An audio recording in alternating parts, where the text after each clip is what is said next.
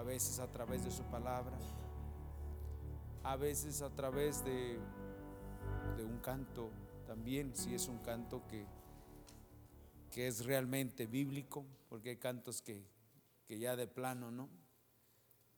El otro día escuchaba yo en una congregación que estaban bailando la canción de la cucaracha, y ahí estaban en esa congregación, baile y baile, y era una iglesia. Digo, qué cosa, ¿no? Pero bueno, también eso suele suceder, pero esperando que el Señor realmente esté tratando con nuestro corazón y realmente sea levantada bandera en esta mañana. El homenaje sea al Señor, el culto, la rendición al Señor, y de esa manera el Señor sea exaltado y glorificado. Un anuncio más quiero decirles, digo a los hermanos que ayer no estuvieron, que nos vamos a quedar a comer acá. Ustedes están invitados, si no estuvieron ayer acá, a participar de lo que se tiene para la hora del tiempo de la comida. Usted está invitado, si no tiene compromiso de estar en otro lugar y gusta quedarse con nosotros, está invitado, esperando que el Señor bendiga a cada uno de los que vamos a quedarnos. Y también si hay compromiso, ya sabe, no puede romper ese compromiso, es muy importante. Pero vamos a continuar en esta tarde con la ayuda del Señor. Queremos compartir acerca de ese ejército que dice la palabra del Señor que Él va a levantar en los últimos días. Dice que Él va a levantar un ejército para la última guerra. Viene una última batalla. Y esperando que el Señor esté preparando nuestros corazones. Se escuchan muchas cosas, pero demasiado cosas, muchísimas cosas se escuchan. Y una de las cosas que se escucha, por ejemplo, que se está trabajando mucho los Estados Unidos, especialmente nuestro presidente, con otras naciones y en específico con Israel y los palestinos, y hablan de tantas cosas, de realmente reunirse para ver si entre Israel y Palestina hay paz. Y nosotros sabemos que eso es algo grave. Digo, hablando humanamente, pero hablando espiritualmente, y lo que Dios ha dicho a través de su palabra, lo que Él dice a través de su palabra, nosotros sabemos que eso tiene que acontecer, y ya pronto, y eso ya es pronto. Y lo único que el Señor quiere que nosotros conozcamos bien las cosas, y bueno, vamos a conocerlas a la medida que Él nos las enseñe, porque de qué manera, de qué otra forma podremos conocerlas. Y se habla de que debe de haber paz, y todo mundo está buscando que haya paz. Que haya paz. Digamos que bíblicamente la paz es para el mundo o la paz es para la iglesia. Para la iglesia, porque dijo el Señor Jesús a sus discípulos: mi paz os dejo. A ellos es que les dejó paz, ¿verdad que sí? A ellos. Y aún así dijo: en mi paz os dejo. En el mundo tendréis aflicción, pero reconozcan, sepan que yo he vencido al mundo. Amén. Entonces, la paz que se habla es para el pueblo de Dios, pero no es una paz de la que todo el mundo está buscando. Lo que el mundo está buscando es que no haya conflictos. Eso no es lo que el Señor Jesús dijo. Él dijo que Él es nuestra paz, Él es el shalom de Dios, ¿verdad que sí? Y el que tiene a Cristo debe de tener paz. ¿Sabe por qué? Porque el que tiene a Cristo lo tiene todo, ¿o no? Entonces, viendo estas cosas, ahora, ¿cómo vamos a estar viendo estas cosas? Buscarán. Quiero invitar que que me acompañen aquí a abrir en sus Biblias, en el libro de Ezequiel. Libro de Ezequiel.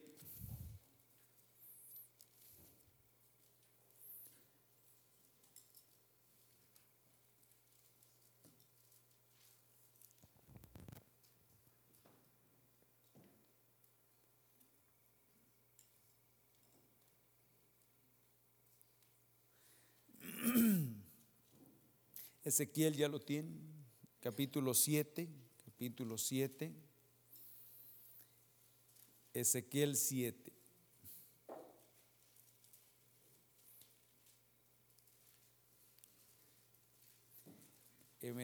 Me gozo al poder ver que algunas de las clases donde están tanto los adolescentes como los niños, que muchos de ellos se saben del Génesis al Apocalipsis, los libros de la Biblia en orden. Del Génesis al Apocalipsis se lo saben en orden. Hoy estaba yo en la clase donde están los escolares, y estaba la mesa así, un lado se sientan las niñas, otro lado se sientan los niños, los varoncitos, y todo el lado de las niñas dijeron: ¿cuántos han terminado con sus libros de Génesis, Apocalipsis? Todo el lado de las niñas con la mano levantada, y nos faltó el lado de los varones. Desde pequeños nos van ganando. ¿Cómo ven? Ya nos debe de dar pena, ¿no? Mi hermana dice: sí, ya debe de darles pena.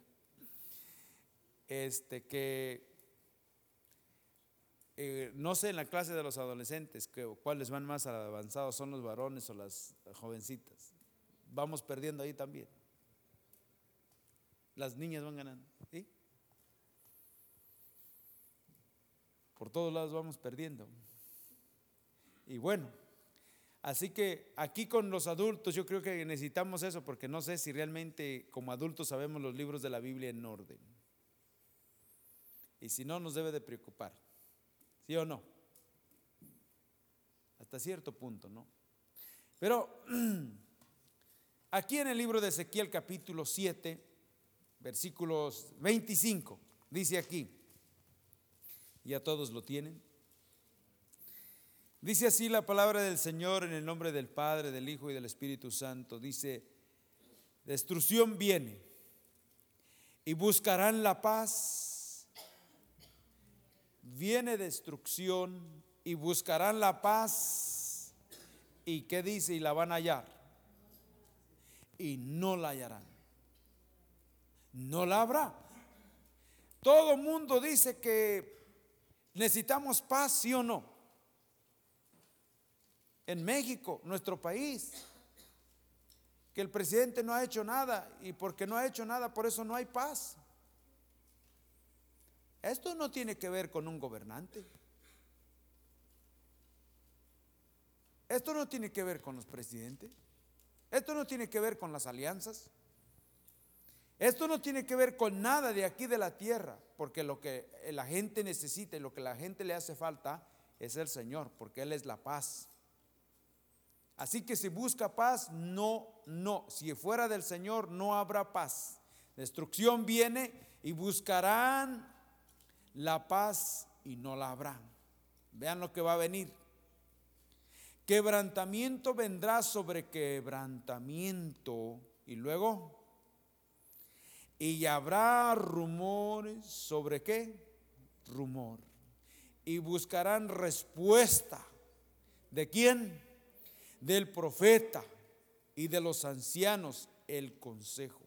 Y bueno, y así vamos a continuar viendo. Uno, vendrá esto, vendrá quebrantamiento sobre quebrantamiento, como luego dicen, cuando no va a llover, va a lloviznar. Y las cosas van a ir empeorando cada vez más. Dice que aun cuando se vean todas estas cosas, dice que son principios, apenas principios de dolores, falta lo mero bueno. Y vendrá quebrantamiento sobre quebrantamiento. Vendrá una cosa tras otra y cada vez va a ser más peor, más difícil. Habrá rumor sobre rumor. Ajá. ¿Verdad que en este tiempo, y cómo está por allá? Está feo.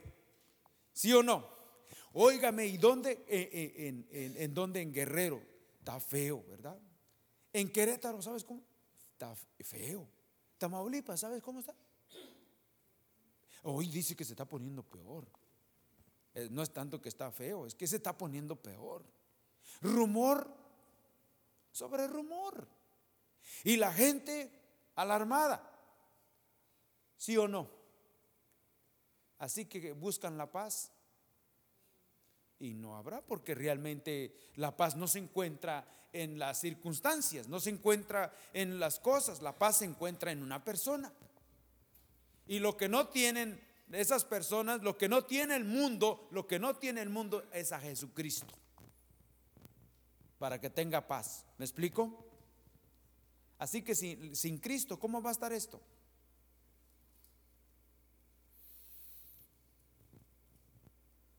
Rumor sobre rumor. Y buscarán respuesta de quién. Oye, si tú qué dices acerca de lo que se está viendo. Nosotros tendríamos respuesta para aquellos que demandan, aquellos que quieren saber qué acerca de lo que estamos viviendo. ¿Tendríamos realmente nosotros como pueblo de Dios respuesta? Los que predican, los que enseñan, ¿qué conocen acerca de esto? ¿Qué conocemos acerca de esto? ¿Tendremos la respuesta? Si dice, si vienen, oiga, pastor, oiga, hermano, oremos por la paz. Si sí, vamos a unirnos, vamos a orar por la paz, porque hasta se acuerdan que la situación en el grupo ecuménico, evangélicos y católicos, se están uniendo dicen que para orar por la paz. ¿Qué tiene que? ¿Por qué? ¿Por qué es que los evangélicos y los católicos se están uniendo para orar por la paz? ¿Por qué? Porque supuestamente que los evangélicos deberían de tener la respuesta, pero como no la tienen, entonces hay que hacer lo que todo el mundo dice.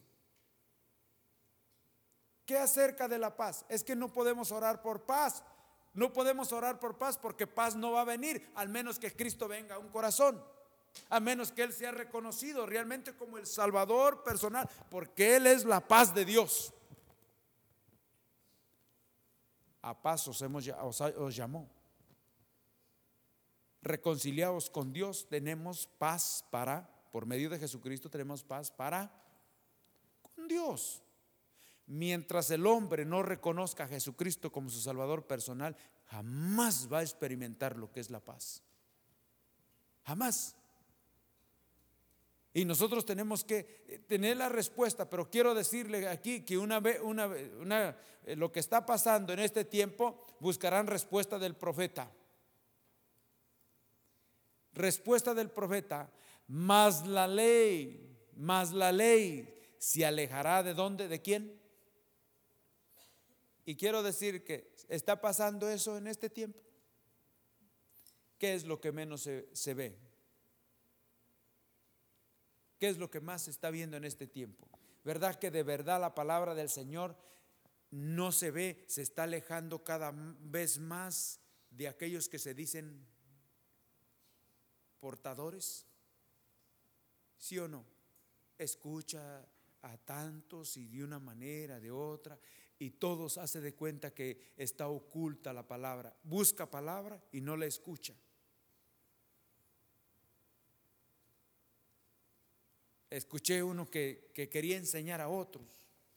Escuché uno que quería enseñar a otros. Y yo no veo que realmente estuviera enseñando. Y se pretende, no, pero ¿qué es lo que Dios dice? De verdad que estamos viviendo tiempos difíciles donde realmente la ley, la palabra se aleja cada vez más de los que enseñan. Cada día se ve menos. Cada día se carece más. Y se ve, uno escucha y de verdad, no escucha uno lo que uno quisiera oír, y no porque uno quiera buscar algo que le favorezca, sino yo quiero oír que Dios me enseñe, que Él me diga las cosas. Yo de verdad quiero aprender. Dice que el pueblo en el Antiguo Testamento, el libro de Malaquías, dice que el pueblo esperaba escuchar la ley de la boca del sacerdote.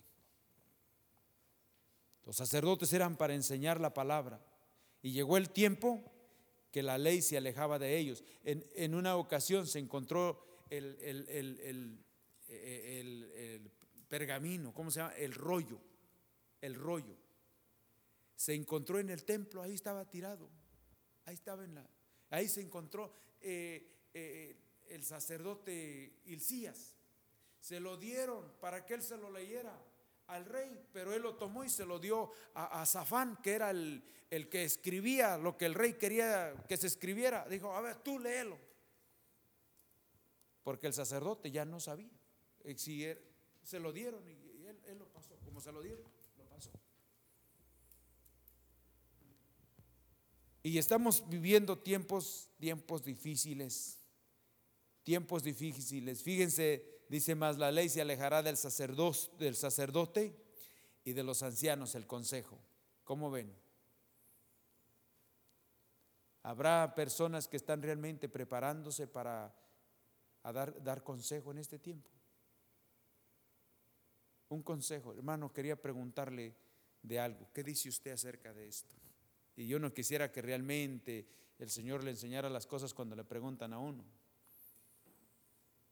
Pero si realmente no ha pasado tiempo para escudriñar la palabra del Señor, no va a poder responder. No va a poder responder. Y estamos pasando tiempos difíciles, donde ¿quién puede dar un consejo y consejo adecuado? Dice el refrán del mundo que el que no oye consejo no llega ¿a qué? A viejo, pero hay veces que los viejos han dado consejos que ni ellos mismos lo han vivido. ¿Me estoy explicando? No es tanto dar el consejo, es realmente si ese consejo se ha vivido, ha sido una experiencia. Y aquí, esto, versículo 27, el rey dice ¿qué? Y luego, y el príncipe se vestirá ¿de qué? De tristeza. Y las manos del pueblo y temblarán según el camino, dice, haré con ellos, y con los juicios de ellos los juzgaré, y sabrán qué es lo que viene. Si la gente busca paz sin reconocer al Señor, no va a haber paz. ¿Por qué? Porque cada una persona será juzgada según lo que ha hecho. El hombre no podrá cosechar lo que no ha sembrado. Hay violencia, hay pecado, hay rebelión, viene juicio. No se puede dar, al menos que se arrepienta, al menos que nos arrepintamos. Cuando hay arrepentimiento, sí, hay perdón de pecados. Y cuando hay perdón de pecados, hay salvación. Y cuando hay salvación, hay revelación. El Señor nos ayuda, nos lleva adelante, pero no podemos realmente recibir otra cosa sin que antes el Señor trate con nuestro corazón. Si no hay arrepentimiento, no hay perdón de pecados. Y esto es muy importante, muy importante. Veamos que cada quien recibirá según lo que esté viviendo. Según lo que esté viviendo. Por eso es muy importante. Comentaba aquí, creo que fue ayer en la oración, comentaba este pasaje aquí del Evangelio de Lucas. Quiero que ustedes vean esto. Lucas 21, el Evangelio de Lucas.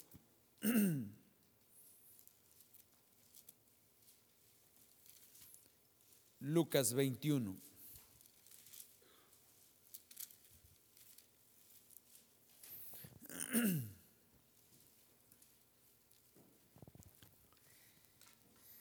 Versículo 25, ¿lo tienen? Lucas 21, versículo 25, empezamos por ahí. Dice, entonces habrá señales en el sol, en la luna y en las estrellas, y en la tierra angustia ¿de quién? Señales en los cielos, ¿verdad? Pero en la tierra habrá ¿qué? Angustia de las gentes. Luego, ¿qué más? Confundidas a causa ¿qué? Del bramido del mar y ¿de qué? De las olas. Ustedes saben que bíblicamente no, cuando habla de mar es algo simbólico.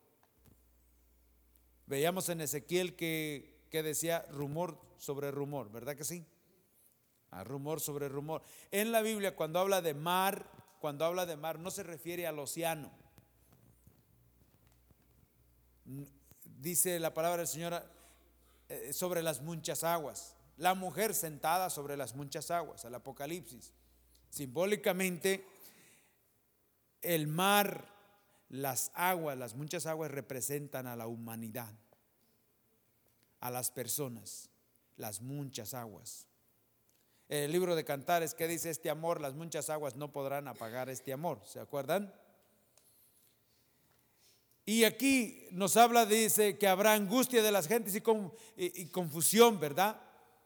Dice confundidas, dice a causa del bramido del mar y de las olas. A causa, confusión, habrá aflicción, habrá confusión acerca de los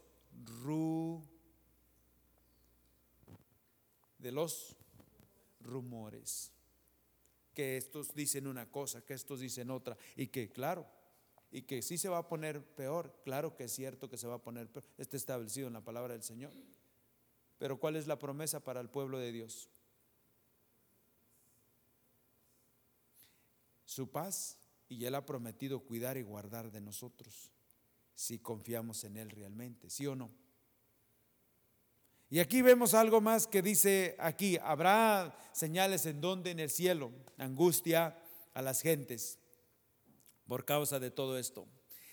Verso 26 dice, desfalleciendo los hombres por el temor y la expectación de las cosas que sobrevendrán. ¿En dónde? En la tierra, porque las potencias de los cielos serán ¿qué? Conmovidas. Dice que una de las cosas que va a suceder, por ejemplo, en estos tiempos es que habrá cambios, ¿verdad que sí? Cambios. Lo que ahora usted ve establecido, que dice la palabra del Señor, que todas las cosas, fíjense, el universo y aún cómo se sostiene el universo, dice que está ahí sostenido por la palabra, que dice Hebreos capítulo 2, por la palabra de su poder, ¿verdad que sí? Las cosas que se ven ahí van a ser ahora removidas.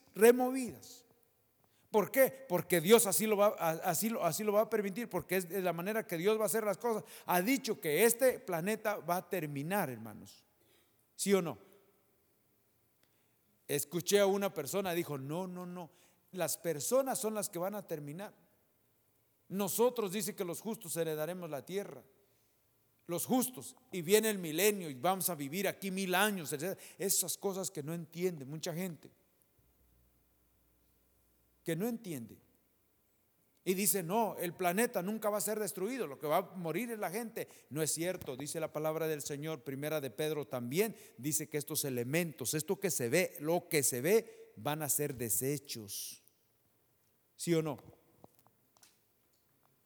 Y que va a terminar de fuego. Dios va a traer juicio. Y esos elementos van a ser desechos. Y aquí dice que van a moverse las cosas, van a ser movidas las cosas. Lo que ahora usted ve muy normal, va a haber cambios tremendos. Y la gente va a estar ahí alarmada. Pero ¿sabe qué? Verso 27. Entonces verán al Hijo del Hombre que vendrá ¿en una qué? En una nube con poder y gran gloria. Fíjense una cosa, que todas estas cosas acontecerán para que aquellos que esperan al Señor o esperan en el Señor, de verdad su gozo sea cumplido. De verdad su gozo sea cumplido. Dice que si es que Dios le va a poner fin a los tiempos y pronto va a acontecer esto, es por amor a sus escogidos, ¿sí o no? Porque si no, ni aquellos que han sido escogidos se salvarían, porque entre más tiempo va a estar más difícil la situación. Y la promesa para aquellos que están dependiendo del Señor dice que verán, entonces verán al Hijo del Hombre que vendrá en una nube con gran gloria. Eso será algo tremendo. Fíjense, aquí la pregunta es que ¿cuántos de nosotros estamos anhelando realmente que el Señor trate con nosotros para que realmente en esos días, en ese tiempo, realmente nuestros ojos puedan ser abiertos? Ahora, ¿se goza por lo que está pasando? Porque todos esos acuerdos y todas esas cosas que están empezándose, usted sabe que es porque dice la palabra del Señor que cuando usted vea todo eso, dice que el Señor ya viene, que ya está a la puerta. Nos estamos gozando por ello, nos estamos preparando. Bueno, nos podemos gozar y decir amén, aleluya. Sí, pero está habiendo una preparación para que el Señor realmente tome nuestras vidas. Algo más aquí. 1. Entonces verán al Hijo del Hombre que vendrá en una nube con poder y gran gloria. Cuando estas cosas comiencen ¿a qué? A suceder, erguíos y levantar vuestra cabeza, porque vuestra redención está cerca. Vuestra redención está cerca. Dice, cuando estas cosas comiencen a suceder, erguidos vuestros cuellos. ¿Saben lo que es eso de erguir, verdad? Ajá, con cuello levantado. Las hijas de Sión andan con cuello erguido, pero aquí es diferente. Aquí no es para que usted se crea. Hay gente que dice, no, es que nosotros tenemos que vivir por encima de todos los demás. No. Aquí es que levantemos nuestros ojos, porque dice alzar vuestros ojos al cielo. Alza vuestros ojos al cielo y ver que el tiempo se ha cumplido. La cosecha está lista, ¿se acuerdan? Alzar vuestros ojos. Y dice que Jesús alzó sus ojos al cielo, alzó sus ojos y oraba al Señor, y el Señor hacía las cosas, le mostraba las cosas. Alzar erguir nuestro cuello, levantarlo. Y luego dice aquí, esto, dice, y levantar vuestra cabeza. Y levantar vuestra cabeza. La cabeza que habla aquí no es esta. No es esta cabeza. La cabeza que habla aquí es la cabeza de la iglesia. ¿Quién es la cabeza de la iglesia? Cristo. ¿Saben? Honrar y glorificar al Señor viviendo una vida en obediencia. Levantar vuestra cabeza. Dar a conocer que realmente estamos dependiendo del Señor y que somos un pueblo diferente, que vivimos diferente que los demás. Que nuestro andar, nuestros ojos no están puestos en las cosas, están puestas en el Señor. Darle a Él gloria. Juntar. Miren, por ejemplo, ahora a veces estamos despreocupados, pero juntar realmente en nuestra casa, reunirnos, hablar las cosas. Enseñarle a nuestros hijos, mira hijito, esto ya está, dice la palabra del Señor, que cuando estas cosas empiecen a suceder, Él ya viene pronto. Por favor, no vais a tomar las cosas a la ligera. Por favor, ve las cosas. Ya Cristo viene, el Señor ya viene pronto, y Él quiere que nos preparemos. Él quiere que estemos orando, que estemos estudiando su palabra. Él quiere obrar en nuestras vidas. Por favor, alcemos nuestra cabeza. nos reunamos y digamos, vamos a vivir una vida que glorifique a Dios, que el tiempo se ha acercado. El tiempo se ha acercado y nos tocó vivir este tiempo. Nos tocó vivir este tiempo. Miren, a veces nosotros pensamos que las cosas andan bien porque vemos que nuestros hijos tal vez no anden en vicios, en alguna otra cosa. Yo tengo mis 3 hijas y pues espero que no anden en situaciones que no convienen. Dios es el único que conoce sus vidas.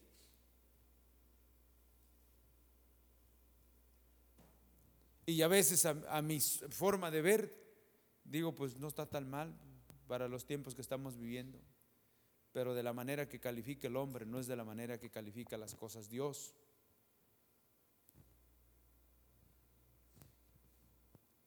De la manera que nosotros vemos las cosas, no es de la manera que Dios ve las cosas. A veces nosotros pensamos que nuestros hijos no son tan malos, no hacen cosas tan graves y pensamos que no está tan mal. Pero nosotros no somos Dios. Recuerdan que les mencionaba que en el Antiguo Testamento había reyes y hizo lo malo ante los ojos de Jehová. Manasés reinó 55 años y hizo muchas cosas y el pueblo lo aceptó, lo reconoció como rey todo ese tiempo. Pero ese rey hizo lo malo ante los ojos de Jehová. El pueblo tal vez no veía que ese rey vivía mal. El pueblo a lo mejor hasta lo apoyaba en las cosas que hacía. Está bien el rey. El rey, esto que está haciendo está bien. Pero delante de Dios lo que ese rey hizo, lo hizo mal, ¿sí o no? Pero hablando de Josías, hablando de Ezequías, estos reyes hicieron lo bueno ante los ojos de Jehová. Hablando de Juan el Bautista, les mencionaba el otro día. Juan el Bautista, y fue grande ante los ojos de Jehová. Fue grande ante los ojos de Jehová. Decirle a nuestros hijos que no, por favor, y nosotros también vamos a buscar del Señor, porque no sabemos cómo estén nuestras vidas delante del Señor. Pero lo que sí sé es que Dios se ha propuesto a levantar un ejército en estos últimos tiempos para vivir esta última batalla, porque este tiempo va a ser más difícil que los tiempos pasados. Dice que vendrá un tiempo como nunca antes y no habrá otro después. ¿Cómo irá a ser? Si los cristianos de hace años se quejaron que fue difícil, muy difícil, ¿cómo será esto que dice que viene? Que nunca habrá otra situación como esta. Y le voy a decir que nosotros no estamos preparados para pasar este tiempo difícil. Pero ¿sabe qué? El Señor se ha propuesto levantar hombres y mujeres que estén dispuestas, no importando cuál sea su situación, cuál sea su condición, no importando, solamente que haya corazones dispuestos. Y eso a mí me gusta y me llama la atención, de que nosotros no necesitamos tener ninguna virtud, ninguna cosa, solamente un corazón dispuesto para que Dios obre. Y quiero decir que vayamos aquí, quiero invitarles aquí a Primera de Samuel, que veamos esto. Primera de Samuel, hermanos.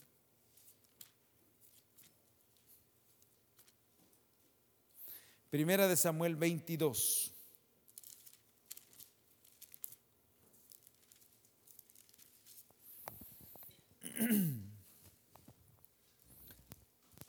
Primera de Samuel 22. Este pasaje en otras ocasiones ya lo hemos visto, como muchas veces, como muchos otros pasajes, pero aquí en esta ocasión pues algo nos ha de enseñar el Señor. Primera de Samuel 22, versículo 1 dice, yéndose luego David de ahí, huyó a la cueva de Adulán Y cuando sus hermanos y toda la casa de su padre lo supieron, vinieron ahí a él. Y se juntaron con él todos los afligidos y todo aquel que estaba endeudado y todos los que se hallaban en amargura de espíritu. Y fue hecho jefe de ellos y tuvo consigo como 400 hombres, ¿verdad? Entonces, veamos aquí, uno, David. Ustedes saben que David en la palabra del Señor, en la escritura, es un tipo, es una tipología, es un tipo del Señor Jesús. ¿Verdad que sí? ¿Lo entienden? ¿Vemos eso? Ok, David había sido ungido para ser rey, para ser un príncipe del pueblo de Dios, de la nación llamada Israel, en los días de Saúl. Cuando Saúl fue desechado por el Señor, Dios levantó a David y lo ungió. Y David estuvo mucho tiempo sin actuar, sin hacer las cosas como rey. Y fue perseguido por Saúl. ¿Ustedes saben eso? Fue perseguido por Saúl porque Saúl significa, el nombre de Saúl significa, ya se les olvidó. ¿Nadie se acuerda? ¿Qué significa el nombre de Saúl?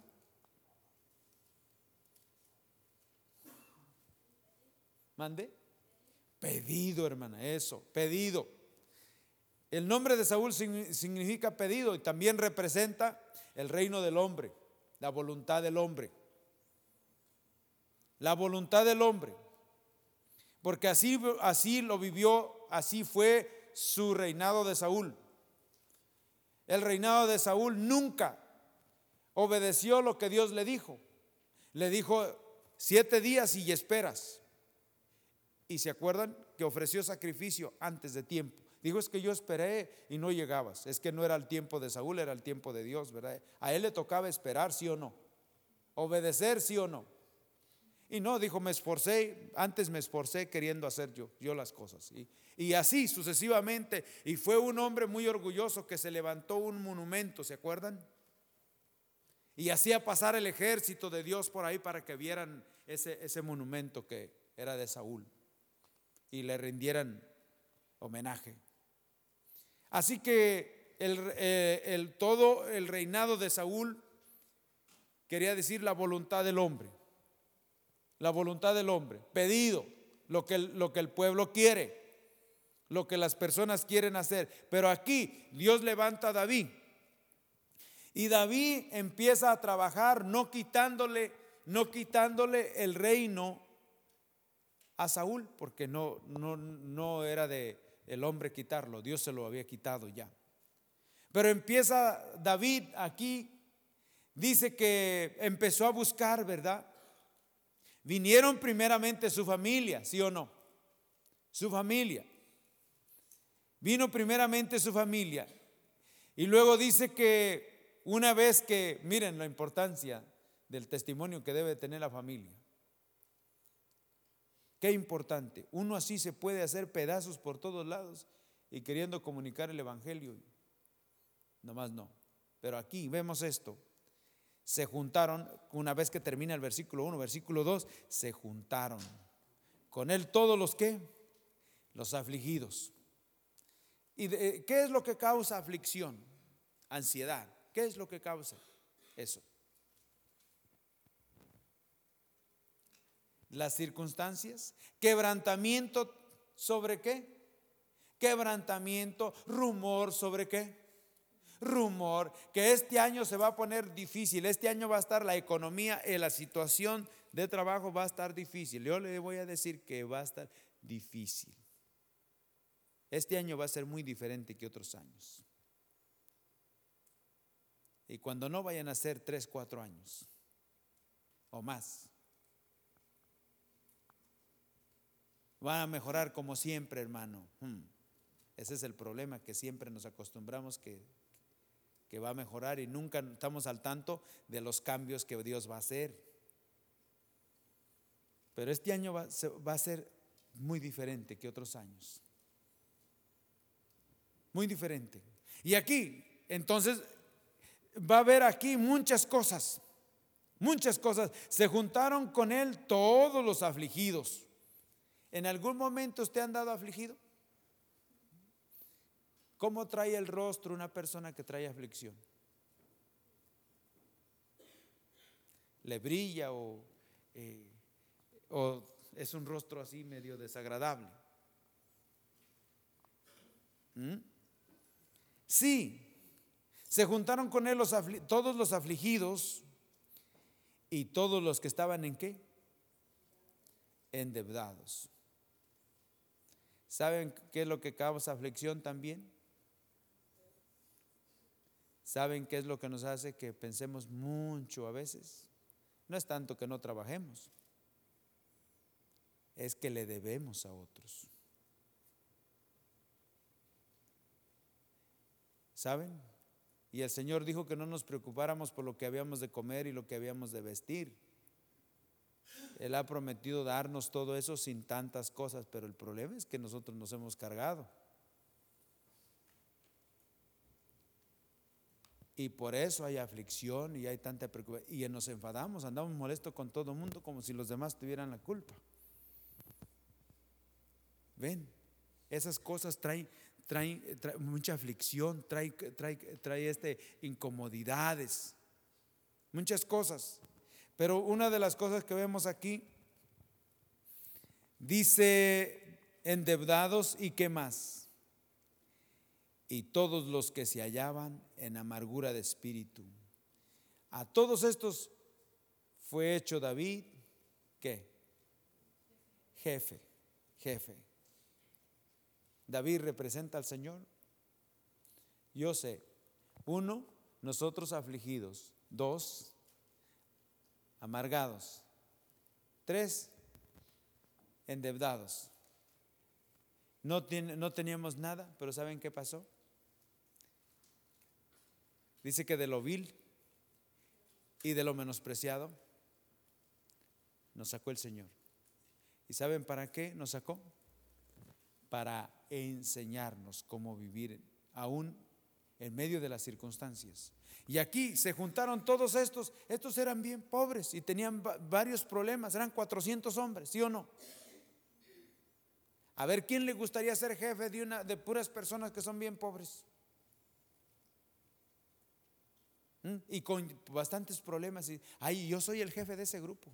Y creo que si es el jefe, le dice, esos yo ni los conozco. No, esos yo ni los conozco. Pero sin embargo, hermanos, el Señor no se avergüenza de lo que nosotros somos. Él sabe de dónde nos sacó. Él sabe cómo somos, pero ¿sabe qué? Lo que el Señor quiere hacer es enseñarnos a vivir en su reino. Es preparar nuestras vidas para lo que viene. No importa cuál sea nuestra condición, en qué estado nos encontremos, cómo sea. Él sabe cómo somos, pero Él quiere obrar en cada uno de nosotros. ¿Y sabe qué? Él es nuestro jefe. Él es nuestro líder. Él es nuestro capitán, ¿sí o no? Y en mi vida capitán es Cristo. Andaremos, ¿verdad que sí? Le voy a decir que si alguien no se avergüenza de usted y de mí, es Él. Aunque los demás ni en cuenta nos tomen ni nada, pero ¿saben quién es nuestro jefe? ¿Y con qué propósito? Él nos salvó para enseñarnos cómo se vive en su reino. Mi paz os dejo, mi paz os doy. Y esta paz que les doy no es como la que el mundo. Yo quiero enseñar. Él quiere preparar un pueblo. Dice que éramos inútiles antes, ¿sí o no? Y ahora aquí el Señor no ha salvado a ninguno para que no sirvamos para nada. En Él somos útiles. Él sabe cómo hacer las cosas. Él sabe cómo hacer las cosas. Yo cuando pienso en lo que Él ha hecho en mi vida, de veras me quedo así pensando las cosas. Un nada. un nada. Sin embargo, el Señor le ha placido ser ese tesoro para mi vida. Y le doy gracias al Señor, ¿saben? Le doy gracias al Señor. Pero ¿cómo el Señor quiere obrar? Él quiere tomar nuestras vidas y enseñarnos. Dice que David empezó con 400 hombres a formar un ejército para vivir para la gloria y para la honra de Dios, de puros, amargados, endeudados y ¿qué más? Y afligidos. Ese era el tipo de personas con las cuales empezó. Y yo le voy a decir que de ahí es donde ha sacado. Puro de ese tipo de personas ha salvado al Señor. Ay, usted si no lo reconoce, pero yo sé de dónde me ha sacado el Señor. Y cómo el Señor está obrando de una manera muy especial. Quiero decirle cómo empieza esto y de qué manera el Señor quiere hacer las cosas. Aquí en Primera de Crónicas, quiero que vayamos aquí, libro de Primera de Crónicas.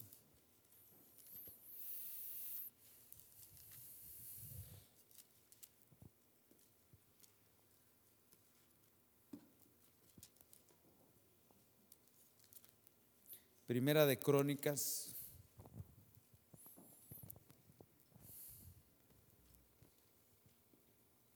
¿Ya todos lo tienen?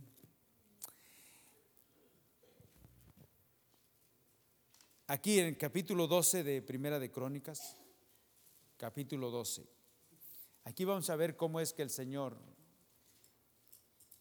continúa continúa levantando a personas y preparando vidas para su reino. ¿De qué manera lo hace el Señor? Verso 1 dice: estos son los que vinieron ¿a quién? A David en Siclag, estando él aún encerrado por causa de ¿quién? De Saúl, hijo de Cis. Y eran los valientes que le ayudaron en la guerra. Dice, estaban armados de arcos y usaban ambas ¿qué? Ambas manos ¿para qué? Para tirar piedras con honda y luego saetas con arcos. ¿Y estos eran de quién? Estos eran de la mano de Saúl. Estos que están aquí, habla hombres preparados, diestros, pero pertenecían al ejército que tenía Saúl. Que tenía Saúl. Estos hombres eran vidas preparadas y enormes, eran guerreros, pero eran el ejército que tenía Saúl. Y el ejército que tenía Saúl, dijimos que en cuanto a lo que la forma de gobernar, de reinar, era la voluntad del hombre, no la voluntad de Dios. Y estos eran hombres guerreros, servían, eran valientes, habían sido enseñados, entrenados también. Veamos aquí cómo eran estos. También dice el verso 8, también de los de Gad huyeron y fueron ¿a quién? Era por tribus, ¿se acuerdan? Estaba la tribu de Benjamín, de Gad, Manasés, de Benjamín, Efraín, todos ellos. Pero aquí dice que también de los de Gad huyeron y fueron a David, al lugar fuerte en el desierto. Hombres de guerra, muy valientes para pelear, diestros en escudo y pavés, ¿verdad? Y sus rostros eran como rostros ¿de qué? De leones, y eran ligeros como las gacelas sobre las montañas. Esto era parte del ejército de Saúl. Bien formados, eran hombres guerreros, pero estaban en un camino, estaban en una dirección equivocada, estaban en un lado, en un lugar donde no era la voluntad de Dios, era la voluntad del hombre. ¿Me estoy explicando? Ahí había este tipo de personas. Hermanos, como pueblo del Señor, es algo que tenemos que preguntarle al Señor. Señor, de verdad, donde yo, de la manera que estoy caminando, de la manera que estoy viviendo, de la manera que estoy recibiendo tu palabra, de verdad yo estoy realmente en tu voluntad. Porque estos eran pueblo del Señor, pero estaban andando de una manera que no era la voluntad del Señor. Pero sabían que Dios había apartadose de Saúl y que ahora el elegido era David. Y estos hombres eran hombres preparados, rostros como de qué. Y nosotros sabemos que el león de la tribu de Judá, ¿quién es? Formados. Pero sabían que estaban caminando de una manera que no conviene. Pero veamos aquí qué sucedió. Estos reconocieron y supieron que Saúl ya no era el elegido, ya era aquel que Dios había desechado y que Dios había escogido a David.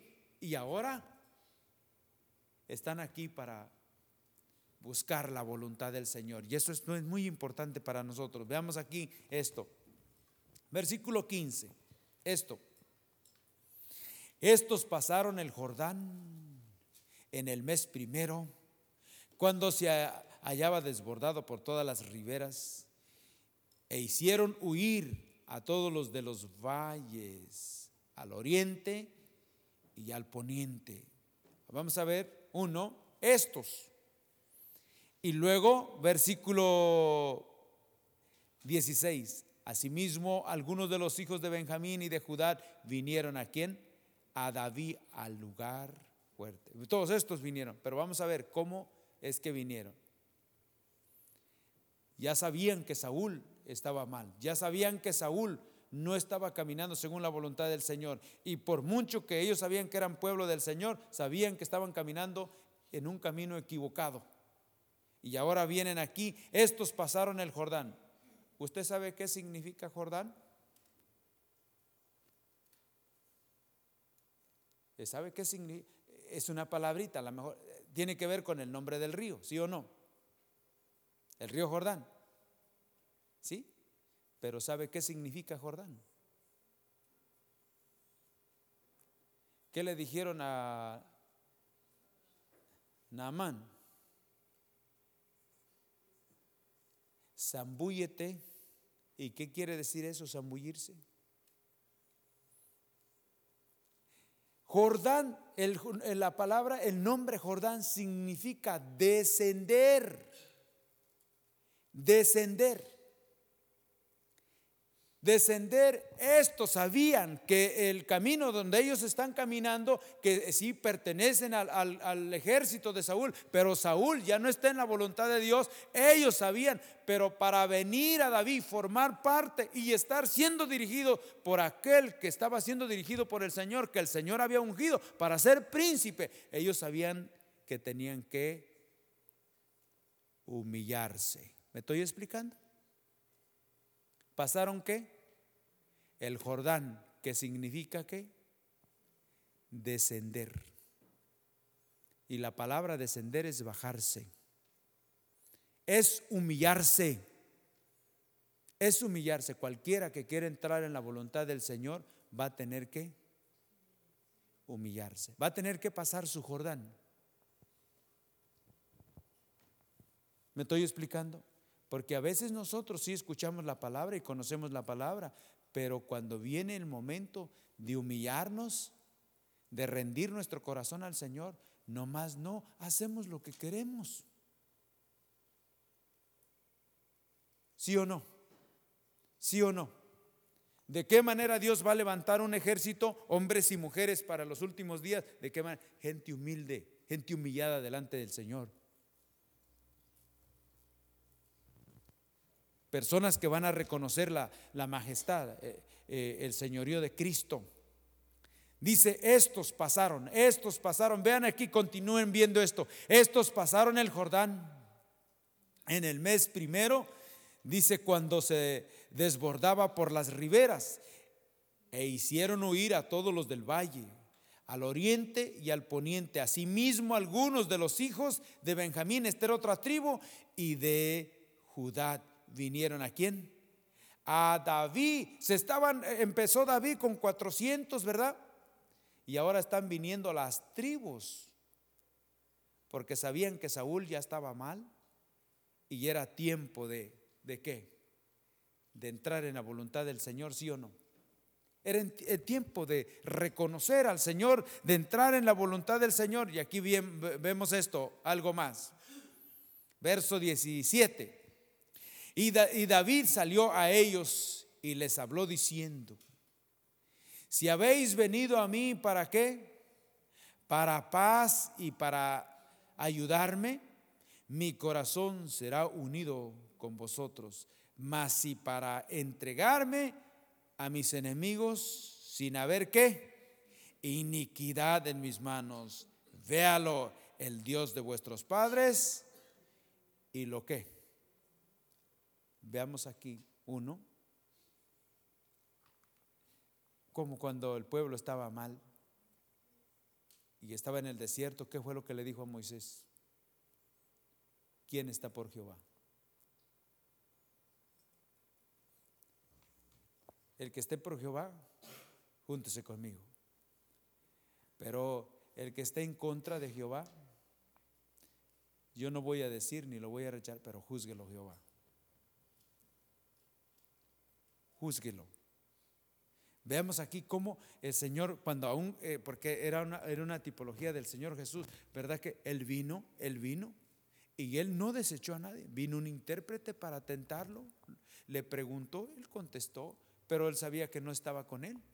Pero vino un Nicodemo que realmente tenía un corazón que tenía un corazón que ignoraba las cosas, pero vino a preguntarle. Dice que ese no le echó fuera, dice que fue discípulo, ¿verdad? Vino un José de Arimatea y todos ellos. Pero vinieron los Caifás. ¿Dónde estará Caifás? ¿Dónde estará el sumo sacerdote? ¿Dónde estará Anás? Que conocían y vinieron, ¿y sabe qué? Vinieron para ir en contra, no para unirse, no para rendir sus vidas, no para reconocerlo a Él como el rey. ¿Qué está haciendo este pueblo aquí? Que está reconociendo a David como el rey que Dios ha elegido y ya ungido para ser príncipe sobre ellos, ¿verdad que sí? ¿Quién es a quién eligió Dios para ser nuestro príncipe?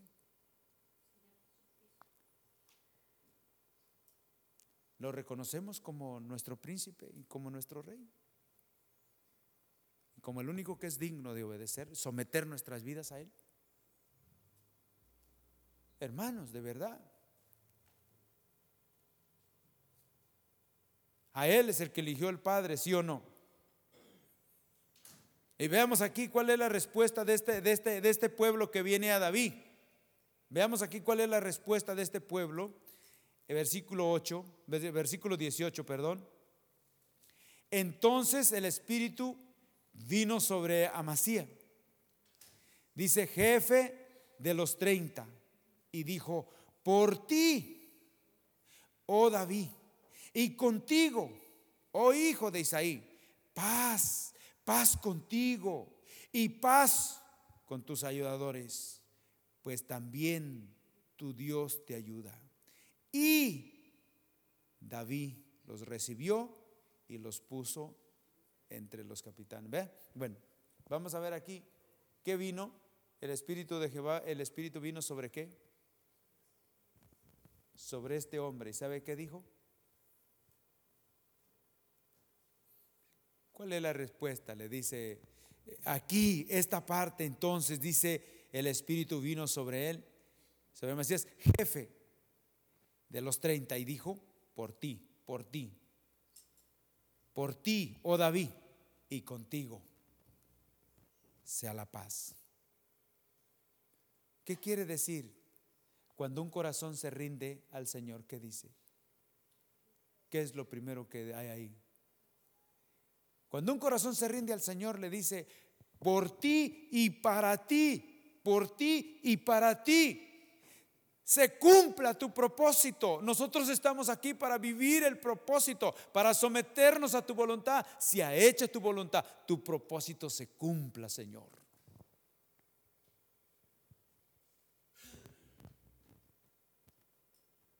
Cuando un corazón se rinde, ¿sabe que eso es lo que le dice al Señor? Lo que esté en tu corazón, hazlo. ¿Y sabe cuál es el deseo del corazón del Padre? Que Cristo sea formado en cada uno de nosotros. Amén. Y veamos aquí que esto, qué pasó aquí, qué le dijo aquí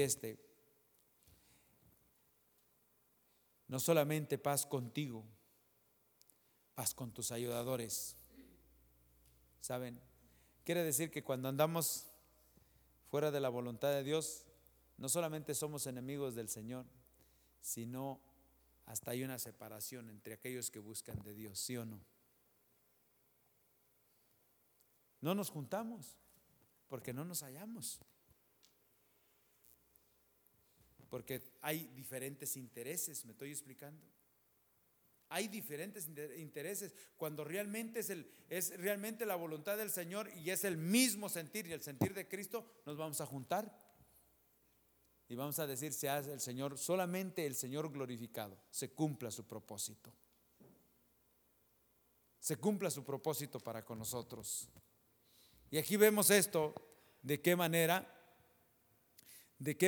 sucedió, cómo el Señor empezó a levantar un ejército. Y vemos aquí a través de David que es tipología, es simbolismo, pero que realmente es lo que el Señor está haciendo. Dice también, verso 19, también se pasaron a David algunos de quién, de la tribu de quién, de Manasés.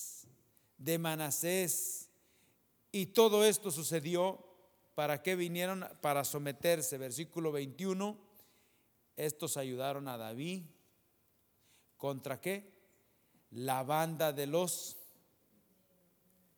merodeadores, ¿verdad? Pues todos ellos eran ¿qué? Hombres valientes, y fueron ¿qué? Capitanes en el ejército. Porque entonces todos los días venía ayuda a David hasta hacerse un ¿qué? Gran ejército, como ejército de ¿quién? De Dios. Yo veo aquí esta palabra como una palabra profética. ¿Ven? Todos los días venía ¿qué? O sea que todos los días Dios va, el Señor. Nosotros vemos, por ejemplo, lo que el diablo está haciendo, que la maldad se está incrementando y cada día más está arrastrando vidas, están siendo destruidas. Pero también debemos de estar viendo que el Señor dice que cuando la iglesia entiende el propósito del Señor, dice que también el Señor añade cada día a aquellos que han de ser ¿qué? No lo estamos viendo ahora. Cada día venía ayuda, cada día venían vidas y se sometían a la voluntad del Señor, dispuestos, vidas dispuestas. Creo que nos hace falta muchísimo, ¿sí o no? ¿Usted no lo ve? ¿Ah? No lo vemos de esa manera, o sea, como que cada día es para nosotros y para nosotros. ¿Y dónde está el Señor? Y aquí estos venían.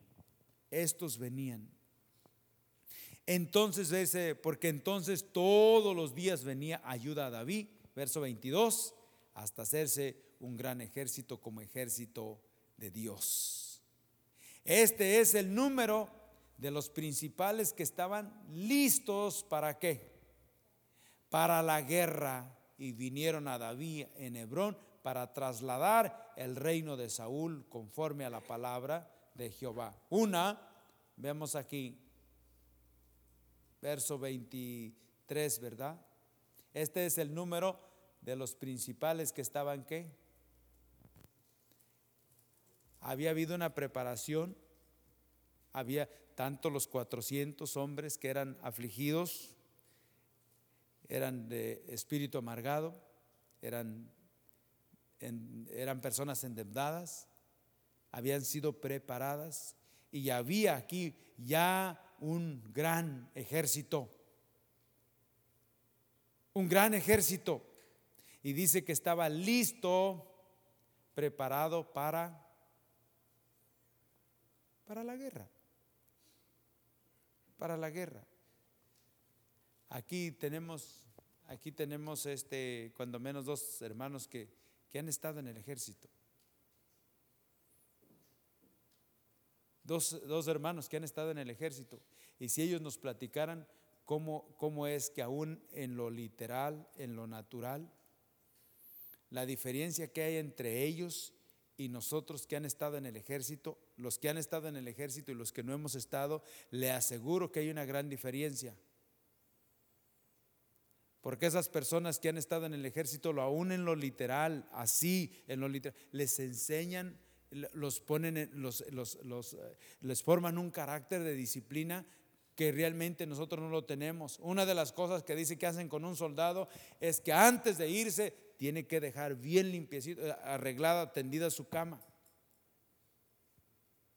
No puede irse sin que quede su cama bien tendida, y nosotros a veces nos levantamos y queda la cobijota, ¿verdad?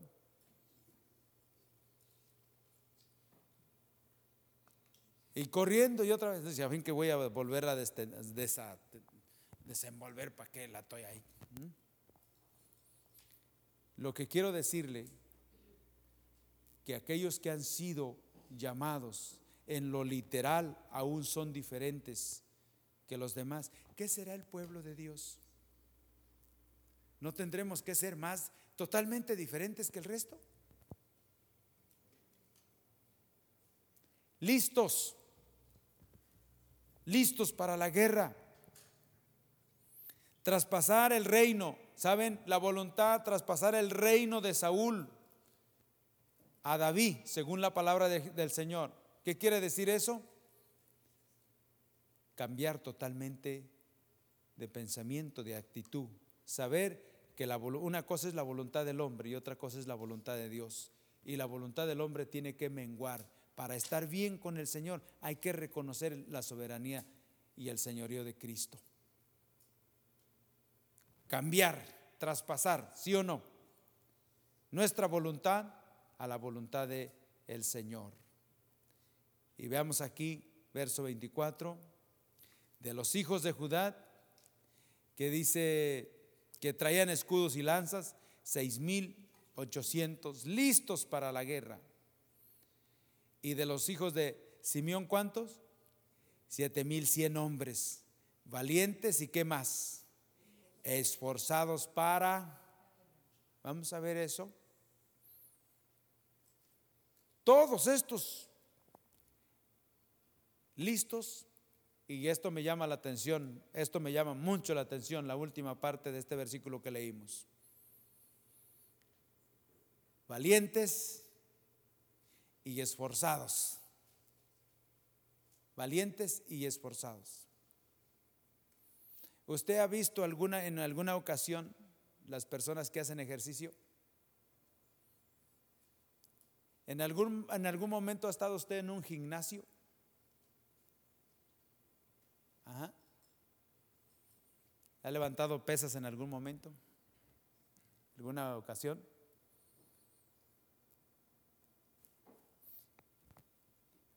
Cuando están ahí y que hay una persona que realmente le está ayudando a que se ejercite, una de las cosas es que lo levanta, lo que está levantando el peso, y una vez que se cansa ya quiere darse, y la persona que le está ayudando dice: uno más, y, otro más, y todo, dice otro más, porque eso es lo que se llama esfuerzo, y lo que realmente es esfuerzo es lo único que llega a formar. ¿Me estoy explicando? Una persona, para que le crezcan los músculos, tiene que esforzarse, tiene que dar hasta lo que a veces ya no, para que le crezcan. Nosotros queremos llegar al final, cristianos que no nos estamos dando. que es mucha comodidad, no vamos a llegar al final, porque esa comodidad nos va a hacer daño. Nosotros tenemos que entender que tenemos que buscar al Señor, que tenemos que esforzar. Aún, a ver, hermano, ¿cuándo se ha quedado a predicar hasta la medianoche? ¿Se ha quedado a enseñar a alguien hablándole del Señor hasta la medianoche y al otro día en la mañana, 5 de la mañana, 4 de la mañana, Señor, tengo sueño? Esfuérzate, levántate. Yo sé que tienes responsabilidad, pero te desvelates por mi causa. Levántate, este es un esfuerzo. Tú tienes responsabilidad de irte a trabajar, pero te esforzaste por mí, no por ti, por mí. Y es cuando realmente Cristo va a ser formado en nosotros. La comodidad nos va a llevar a ser destruidos. ¿A quién no nos gusta la comodidad? No dice que tenemos que entrar en una disciplina, tenemos que entrar en un discipulado. Por cierto, ahora que habló de discipulado, no hemos continuado aquí con el discipulado porque estoy esperando que los hermanos hablen si quieren que continuemos estudiando. Si no, pues no se puede hacer mucho. Pero tiene que salir de nosotros. No es que alguien nos va a estar empujando. Es que, hermano, vamos a estudiar. Ustedes deben de animarme, porque el que está flojeando soy yo.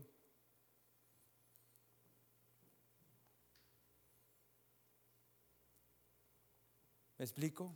¿Entendimos lo que es esforzados? Se entiende lo que es esforzados, es dar más de lo que ya a veces no se puede, pero eso es lo que realmente ayuda a que sea formado. Lo cómodo no nos va a ayudar nunca. Nunca. Aquí había, dice, de los hijos de Simeón, 7,100 hombres valientes y ¿qué? Y esforzados. Esforzados. Y todos estos se habían agregado ¿a quién? A David, para servir al Señor, para servir a Dios. ¿Sabe? Someternos a la voluntad del Señor, reconocer a Jesucristo como nuestro Salvador y como el Señor de nuestras vidas, todo es para que el Padre sea glorificado. Glorificado. Si algo vale la pena esforzarse, es para servir al Señor. Lo demás no vale la pena, porque todo se termina aquí.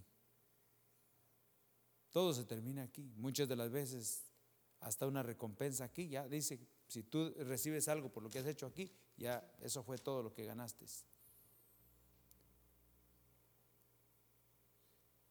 Pero estar buscando, hermanos, para que el Señor sea glorificado y creyendo que el Señor va a obrar en cada uno de nosotros. Una de las cosas que creo que necesitamos muchísimo es de la presencia de Dios. El Espíritu Santo vino sobre este hombre y dijo: todo lo que tú quieras se ha hecho conmigo, con nosotros, según esté en tu corazón. Y hermanos, eso es lo que se necesita. Amén. Se necesita una entrega total y absoluta. Desear que el Señor obre en nosotros es muy importante. Y sabe que si ese es el deseo, el Señor lo va a hacer. Que Dios tenga piedad de nosotros. Él va a levantar un ejército en estos últimos tiempos, con gente no preparada sino dispuesta, porque Él la va a preparar a su manera. Vidas que están dispuestas a descender, a humillarse. Él no va a tratar con gente soberbia o altiva. Dios no va a tratar con ellos, porque dice que al altivo ve de lejos. ¿Verdad que sí? ¿Sí o no? Pero dice que habita con el humilde y el quebrantado de corazón. Qué precioso. Qué precioso. Nosotros necesitamos saber que el Señor quiere obrar en nuestras vidas. Que Dios tenga misericordia de nosotros. Y esperando que sea una palabra que pueda ayudarnos, que nos ayude a entender las cosas. Y confiando en la misericordia del Señor, que el Señor nos ha de llevar adelante. Vamos a estar terminando y así confiando que el Señor ha de hacer esa obra preciosa en cada uno de nosotros. Vamos a estar delante del Señor como como Él lo sabe hacer. Él no va a llamar al vecino, Él no va a llamar a los hermanos, Él nos va a hacer el llamado a nosotros personalmente. Hoy por la mañana veíamos que en la clase de los niños, que cuando María y Aarón criticaron a Moisés y el Señor no le gustó que lo criticaron, dice que los llamó a los tres. Yo pensaba, ¿por qué no llamó a Aarón y a María? Pues ellos son los que habían pecado. Pero los llamó a los tres, y para estar delante de Él a juicio. Y delante de Dios es que se sabe quién es quién. ¿Saben? Delante de Dios es que se sabe quién es quién.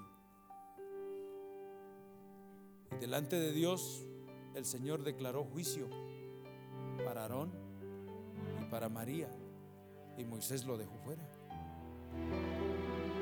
¿Sí o no? Pero los tres estuvieron en la presencia de Dios. Es interesante cómo el Señor nos llama y Él quiere realmente confrontar nuestro corazón. Un día se va a saber quién es quién, hermanos. Y si nuestro corazón no se humilla y no reconoce al Señor, hermanos, se va a saber quién es quién. Yo creo que hoy es el día que podemos ponernos delante del Señor y decirle: Señor, como dijo ese hombre, se ha hecho según está en tu corazón conmigo. Más ahí, que le dice: y contigo, por medio de ti y para ti sea paz, sea paz. Muy importante. Vamos a estar de pie y así estamos terminando, hermano.